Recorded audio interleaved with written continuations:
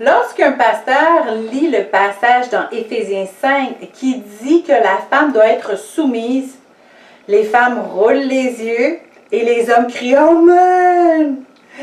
Enfin, ils ne devraient pas se réjouir trop vite, car eux aussi sont appelés à être soumis.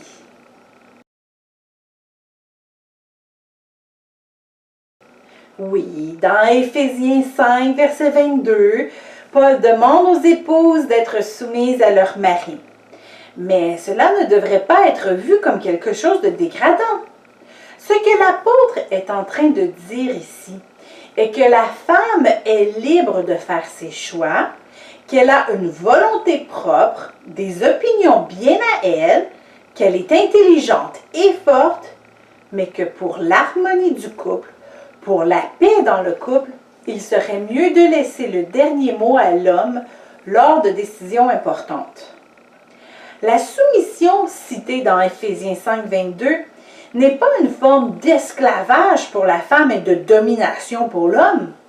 Elle ne diminue en rien la femme. Au contraire, il faut faire preuve de grande humilité pour arriver à laisser le dernier mot à l'autre. En fait, cette humilité est demandée à tous les enfants de Dieu. Dans l'Ancien Testament, le mot hébreu utilisé est « anav ». Difficile de trouver un mot français qui le traduit exactement. Dans le dictionnaire biblique Strong, on traduit anav par pieux, modeste, qui préfère porter les blessures que de les retourner.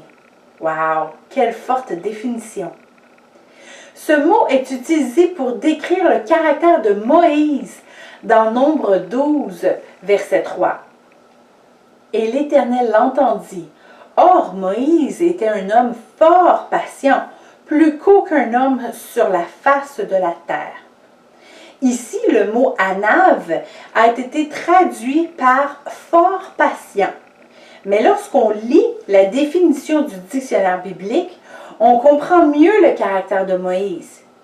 Il avait l'attitude si humble qu'il ne se défendait pas. Il laissait Dieu le défendre.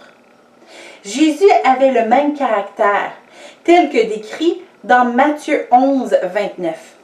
Prenez mon joug sur vous et recevez mes instructions, car je suis doux et humble de cœur, et vous trouverez du repos pour vos âmes. Ici, le mot grec traduit par doux et humble est praos, qui est comparable à anav en hébreu. Et effectivement, Jésus a préféré porter les blessures que de nous les retourner. Cette humilité, cette façon de s'effacer est un des fruits de l'esprit. Il est souvent traduit par douceur, comme dans Galates 5, 22-23. Mais le fruit de l'esprit, c'est l'amour, la joie, la paix, la patience, la bonté, la bénignité, la fidélité, la douceur et la tempérance. La loi n'est pas contre ces choses. Il faut être solide pour être capable de tourner l'autre joue. Ce n'est pas de démontrer de la mauvaise estime de soi. Le dictionnaire biblique Thayers a une sublime définition. C'est de croire que Dieu veut toujours notre bien, alors peu importe où il nous conduit, nous le suivons sans résister. C'est de dépendre sur Dieu au lieu de sur nos propres forces pour défendre notre point de vue.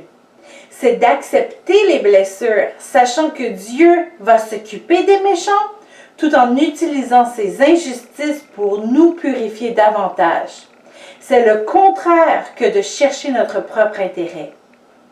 Le dictionnaire rappelle que puisque c'est un fruit de l'esprit, il faut demander au Saint-Esprit de nous aider avec ce trait de caractère, parce que de nous-mêmes, nous ne pouvons pas le faire.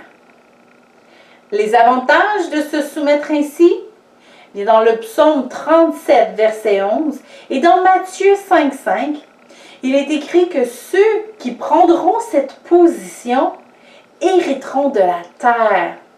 Dans Ésaïe 29, verset 19, qu'ils auront de la joie. Et dans Matthieu 11, 29, qu'ils seront en paix. Voici quelques avantages de l'humilité. Ce que Dieu veut, c'est que tous ses enfants aient assez de confiance en lui pour arrêter de toujours essayer de gagner. Et si les deux partenaires ont ce désir, celui de ne pas vouloir gagner à tout prix, mais de tout faire pour que Dieu soit gagnant dans leur situation, il n'y aura aucun perdant. Nous sommes tous appelés à être doux, à être soumis.